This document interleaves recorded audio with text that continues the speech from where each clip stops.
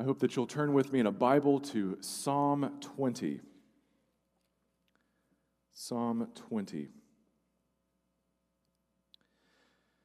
As we look together at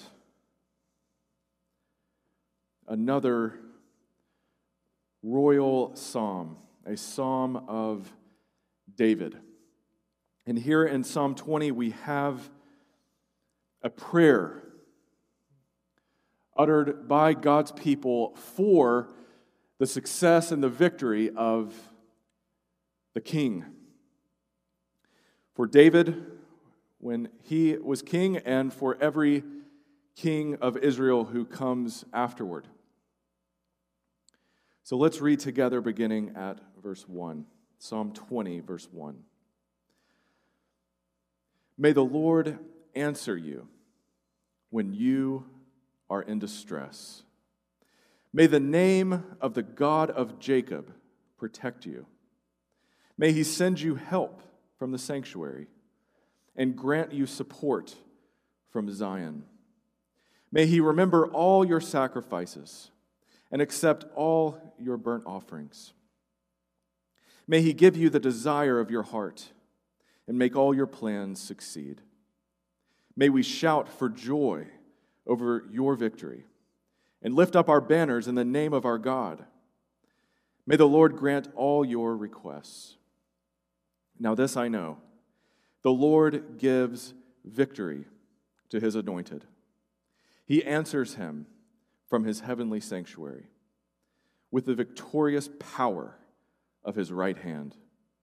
Some trust in chariots and some in horses, but we trust in the name of the Lord our God. They are brought to their knees and fall, but we rise up and stand firm. Lord, give victory to the King. Answer us when we call.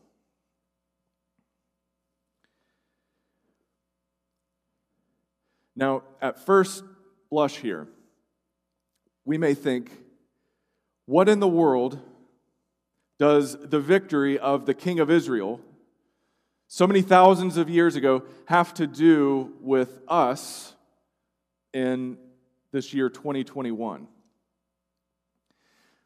And how could this possibly speak to the joy that we need, the joy that we crave desperately, and that we're desperately pursuing? How could there be any relevance? What I hope to show you is that Psalm 20, far from being irrelevant and distant from us, actually shows us the only sure and certain way to have joy in this broken and fallen world. The only way. And it's a certain way. And it hinges on the certain victory of God's King. But in order to understand that, we need to know that this is a psalm by David. This is a psalm about God's King, but it's about so much more than David.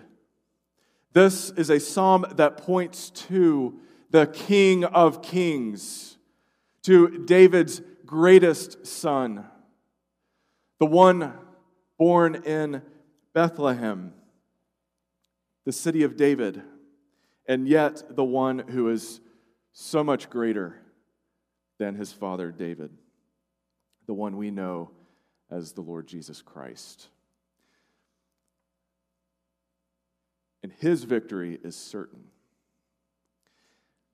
And what we need to know if we're to have joy is that the more assured you are, the more assured we are that Christ's victory over evil, sin, and death, the more certain you are that he will be victorious,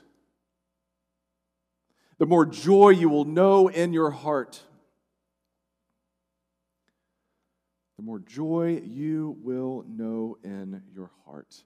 And I pray that we would all know more of this joy that comes from the full assurance that Christ will be victorious. And looking at Psalm 20 to see this, we really need to start with verse 6. Because verses 1 to 5, the prayer is grounded on the truth expressed in verse 6. The prayer, to be understood rightly, needs to be read in light of the truth, the conviction expressed in verse 6. Now this I know, this I am certain of. Whatever else I don't know, whatever else I am uncertain of, this I know. The Lord gives victory to His anointed. He answers him from His heavenly sanctuary with the victorious power of His right hand. Christ's victory is certain. Christ's victory is certain. The Lord gives victory to His anointed. And the word that is underlying the word anointed is Messiah in Hebrew. Messiah. That is then translated into Greek as Christ. And it all harkens back to the ancient practice in Israel of anointing God's king with oil on his head. And so, in a sense, David, and in a sense, every king of Israel is the anointed, the Messiah of the Lord, lowercase m. But in the greatest sense, Christ, Jesus, is the Messiah, capital M. And so, in the fullest sense, the Lord gives victory to His anointed, to Christ, to Jesus, King Jesus. He answers Him from His heavenly sanctuary with the victorious power of His right hand. Christ's victory is certain. Ours is not. His victory we can be assured of, not ours. And why is it that we can be assured of His victory? It starts by knowing who He is. Who He is. As the Lord's anointed one. And to know who He is, you need to know just how loved by God the Father He is. And in light of knowing just how loved He is by God the Father, just how lovely He should be in our eyes, altogether lovely, is Jesus, God's anointed Savior, lovely in your eyes today. When you see a nativity scene, what do you see? Do you see sweet little baby Jesus that so many will sing about and reverence and put out and talk about adoring? Or do you truly adore Christ, the one to whom those nativity scenes point? Is He lovely in your eyes? Well, here's how lovely He is in the eyes of the Father. When He grew up and He made His public appearance before Israel, when He underwent baptism by John the Baptist, there was a voice from heaven saying, "This is my Son. With Him I am well pleased."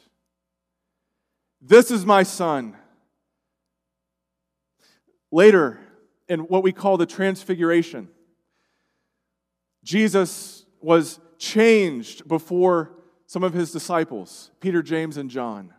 And they saw Him gleaming and shining in white. And they heard another voice saying, "This is my Son. Listen to Him. Listen to Him above Moses or Elijah. Listen to Him." Further affirming the Father's love for His Son. Maybe you're not persuaded by the voice from heaven. then I would point you to the life of Christ and see how Christ is everything we are not, everything I am not. See his compassion for those who are hurting. See his kindness for those who would kill him. See his love and his mercy to the forgotten and the overlooked, to the least of these. See his zeal and passion for truth, for righteousness. See his righteous, holy anger against human sinfulness. Even his hatred against all that afflicts you and me and this world. See how he is faithful and obedient to the Father, where we are not. We turn a blind eye to the hurting, to the broken. We get angry at the wrong times for the wrong reasons. We don't love our neighbors as ourselves. We don't love God with all of our heart, soul, mind, and strength. We worship anything and everything but God, our Creator. We stand guilty before God and condemned by His holiness, but not Jesus. He is everything you are not, everything I am not. Is He lovely in your eyes today? God's anointed Messiah, the Christ. We can be certain of Christ's victory because of who He is, the Holy One of God. And we can also be certain because of what God the Father does in response to His anointed. Look at the second half of verse 6. He answers him from His heavenly sanctuary with the victorious power of His right hand. We see this preeminently in the victory of Christ Jesus on the cross, substituting His life in place of sinners like you and me, saying, Father, take me.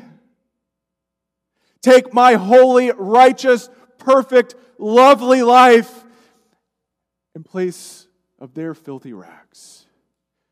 Kill me. Let me die in their place. I will shed my blood, my precious, holy, righteous blood in place of them. And the Father hears. He hears His cries. He hears the prayers of His Son. This is my Son. With Him I am well pleased. Listen to Him. I hear His prayers. The prayers of Dane Hadley? God doesn't have to hear that. I'm not entitled to have God hear my prayers, and neither are you. And this is what we don't understand about prayer. Is we think, well, you just talk to God. I mean, what could be so hard about that? And of course God hears. Well, yes, in a sense He does. But do you understand who you're talking to? The holy God, the everlasting Father. Listening to you and me after all that we've done and said and all of our failures to uphold His righteous commands. This is the wonder of prayer. And the true wonder is that He hears our prayers not because of anything in us, but because of His anointed, because of the loveliness and the obedience and the righteousness of His Son. And He hears His prayers and He vindicates the sacrifice of His Son. He raises Him to life on the third day, to eternal life that can never be taken away, so that now Jesus stands as judge over you and over me. And there is no passage to God. There is no access to God apart from Him. His victory is certain. Yours, mine, not so much. Are you assured of His victory? The more assured of His victory you are, the more joy you will know. The more you can say, it doesn't matter if I win or not. He wins in my place, and that's enough for me. Is His victory your joy today?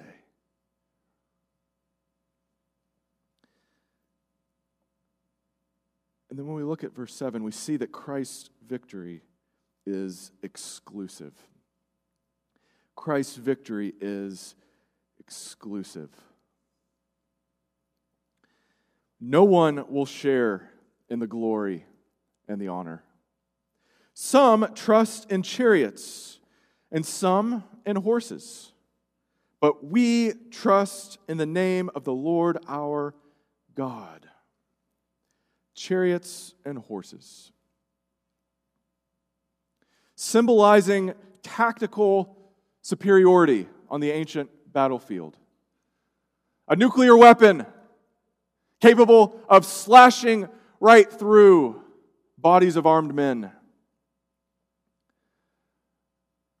Now, I don't know anyone who trusts in chariots or horses today. Do you? No. But here's what we do. We put our trust in the things of the flesh, the things of this world, the things we can build, the things we can concoct and create. This we do. Oh, yes. Some trust in politicians and policy. Some believe that their joy, that their hope, that their peace can be found in what a particular government happens to do.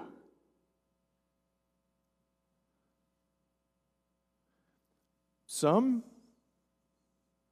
trust in what they have accumulated for themselves, their money, their possessions, their accomplishments, their title, their degree. They're self-satisfied because of what they have done. That couldn't be you or me, right? Oh, yes. Oh, yes. Some trust in their beauty, in their physical appearance, in their body. Some trust in their brains. They're smart and they know it. But what happens to all of these things? They go the way of all flesh. Whether we want to admit it or not, eventually this body will shrivel up if we live long enough. This hair will turn gray if we live long enough. This brain will get weak and feeble if it hasn't already. This is what happens to all the things of this world, to the flesh. And if you are putting your joy in any of those things, if you're counting on that to deliver, you will be sorely disappointed. And your joy will fade just as quickly. Some trust in chariots and some in horses. Now, this couldn't afflict us in the church, could it? Yes, it could. Some put their trust in pastors, in the charisma or the giftedness of a particular leader in the church. Some put their trust in a program in the church. If we just get the music right, if we just get this ministry right, if we just have the perfect discipleship program, then we'll have the perfect church. Some trust in numbers. If we can just get more people. Some trust in their budget if we just got more money. Some trust in their building. If we fix this or fix that, if we have a beautiful enough building, if we have the perfect order of service. No, that's just like trusting in a chariot or a horse. And God will have the glory. And any of these other things that we can do, that we can build, that we can accomplish, when we put our trust in that, it siphons off the glory from God. Then we start resting in what we've done. And we start getting prideful about who we are. May God protect us. May we trust in the name of the Lord our God. Because look at what happens. They are brought to their knees and fall, but we rise up and stand firm. All those who trust in the flesh will be brought low. All those who trust in the power of the Spirit will rise up and stand firm. The Lord will give victory to His king. He will answer when the king calls and when the king's people pray in the name of the king. He will hear. But how often do we put our trust and find our joy in what we can do? Hear these words from King Jesus in Luke chapter 10, verse 18. He sent out His disciples to proclaim the gospel, to announce the downfall of evil and Satan. And the 72 He sent out return with joy. And they say, Lord, even the demons submit to us in your name. Look at what we've done in your name. Look at all we've accomplished. The demons are falling down. And isn't that exactly how we act sometimes? Look at all the great things we've done. Jesus, aren't you proud of us? Isn't this what you wanted us to do? And what is Jesus' response? He replied, I saw Satan fall like lightning from heaven. I have given you authority to trample on snakes and scorpions and to overcome all the power of the enemy. Nothing will harm you. However, do not rejoice that the spirits submit to you, but rejoice that your names are written in heaven. In other words, do not rejoice in what you have done. Do not rejoice in your accomplishments. Do not rejoice in the great things done in Jesus' name. Rejoice in what God has done for you. And what has God done for you? For all of His people, He has written their names in the book of life, and they can never be erased. Ever. Rejoice in that. That is firm. That is fixed. That is unchangeable. In this life, there will be highs and lows. There will be mountains and valleys. And this is why this truth is so important, because when we are living through times of prosperity, when things are great, we're on cloud 9. Wow, look at the view. This is where we need this truth to remind us. We didn't get there on our own. We don't get the credit for this. And it protects us from our own pride. Don't trust in chariots and horses. They will let you down. They will not give you lasting joy. But we also need this truth in times of adversity, when we're not on cloud 9 and we're in the valley and everything seems dark and sad and heavy and pointless and meaningless. This is where we need God to protect us from discouragement. To remember, your strength doesn't come from you. Your joy isn't found in your victory. It is found in the victory of the King. the Lord Jesus. His victory is the joy of His people. Christ's victory is the joy of His people. And this launches us back to verses 1 to 5. Notice in this prayer, for the advance and the success and the prosperity of the King, it's all about Him. May the Lord answer you when you are in distress. May the name of the God of Jacob protect you. May He send you help from the sanctuary. Grant you support from Zion. May He remember all your sacrifices and accept your burnt offerings. May He give you the desire of your heart and make all your plans succeed. May we shout for joy over whose victory? Your victory. It's not about us. It's not about us. And this may be one of the hardest lessons for us to learn. But it's the secret of discipleship, as Jesus says in Luke 9, verse 23. Whoever wants to be my disciple must deny themselves and take up their cross daily and follow me. For whoever wants to save their life will lose it. Will lose it. But whoever loses their life for me will save it. What good is it for someone to gain the whole world, all the chariots and all the horses of the whole world, and yet lose or forfeit their very self? Whoever is ashamed of me and my words, the Son of Man will be ashamed of them when He comes in His glory and the glory of the Father and of the holy angels. Our joy is found in His victory. We have life by losing life, by saying, Jesus, it's not about me. I'm tired of living a self-centered, self-satisfied, self-sufficient life. I need you, and I want to depend on you.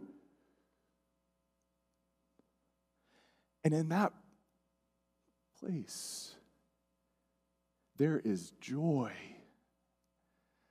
abounding and steadfast joy that you can't find anywhere in the world. And it's not even in the good things that you get from Him. It's in Him, enjoying Him, delighting in Christ, enjoying the loveliness of Christ, meditating day and night on the loveliness of Christ, delighting in the beauty of His goodness. Saying in Jesus, here's what is truly good, right, and beautiful. Everything else is vain and vanity. It won't give me joy, but He can. Therefore, we can and we should pray verses 1 to 5. Are you praying for the advance of King Jesus' kingdom? Are you praying for the church of the Lord Jesus? When was the last time you prayed for the church, including this local church? Now you say, okay, well, I thought you just said that His victory is certain. Why should we be praying this? Remember what Jesus taught us to pray? Thy kingdom come, Thy will be done on earth as it is in heaven. This is a work in progress. A work in progress. Slowly but surely the kingdom of God is being built. It is advancing. Even when it looks like a mustard seed. Even when it looks like a baby in a manger. And the rest of the world says, what? That can't be our hope. He can't give joy to the world. This is where we pray. Lord, come. Lord, may your kingdom come in abundance and fullness. Not my will be done, but yours. It's not about me, it's about you, Lord. And there's such joy in that prayer. Such joy. This is how God has sovereignly chosen to usher in His kingdom. While we await for the kingdom to come in its fullness with the return of Jesus to the earth. This is how we live. This is what we pray. Are you praying this? I pray that you would. With this assurance. You know what Jesus is doing right now? Is He just kicking back in heaven, looking down, watching, waiting for us to make the best of things? Oh no. Do you realize how active Jesus is as I speak? In heaven? The Holy Spirit is working, yes, in this room. But Jesus, right now, is at the right hand of God the Father, the anointed one of God, King Jesus, beloved and chosen of God the Father, is right now interceding with you and me and for us with God the Father. Don't believe me? This is what we read in Hebrews chapter 7.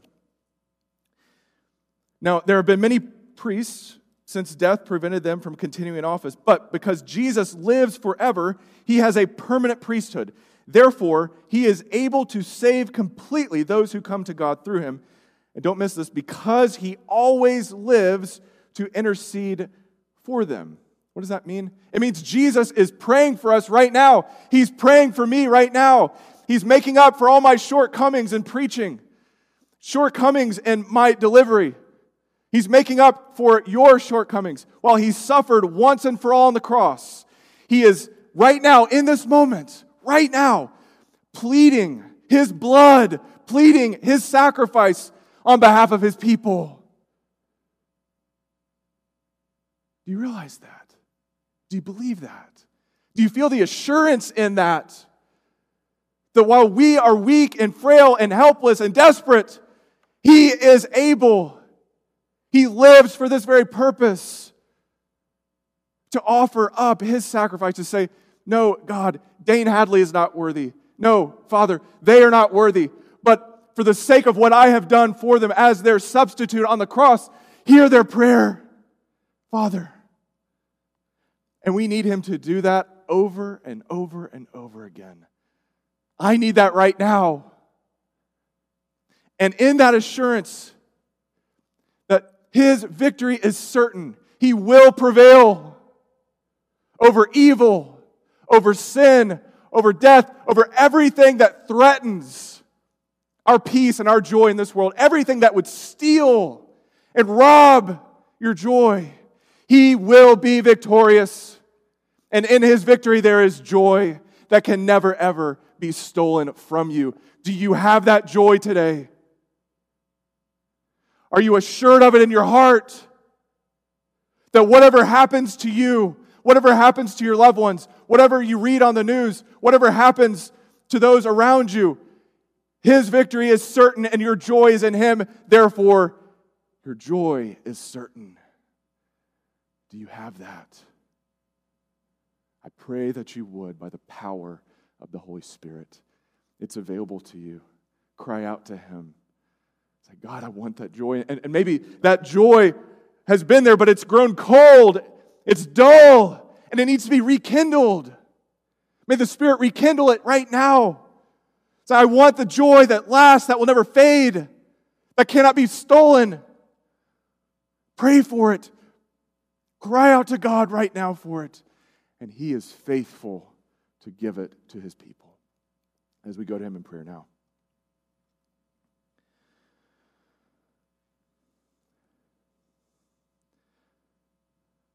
Father, we thank You for this psalm of victory. A psalm we can read, we can pray, we can impress upon our hearts, we can bury within our hearts. Because we confess, Lord, that in this world we have trouble and we need this assurance. We are filled with so many doubts. We try to find joy in so many things that disappoint us and that don't last. We try to find joy in the things that we can do, the things that we can make, the things that are in us. And Lord, we confess that is total bankruptcy. There's no victory there. There's no real joy there. Lord, may we find our joy in you. By the power of the Holy Spirit working in us, may we receive this as a fruit of the Spirit. Joy, abounding, never-ending joy. Not in what we can get from you, Lord, but in you. Lord, help us to enjoy you, to delight in you, and to grow each and every day in our enjoyment of you.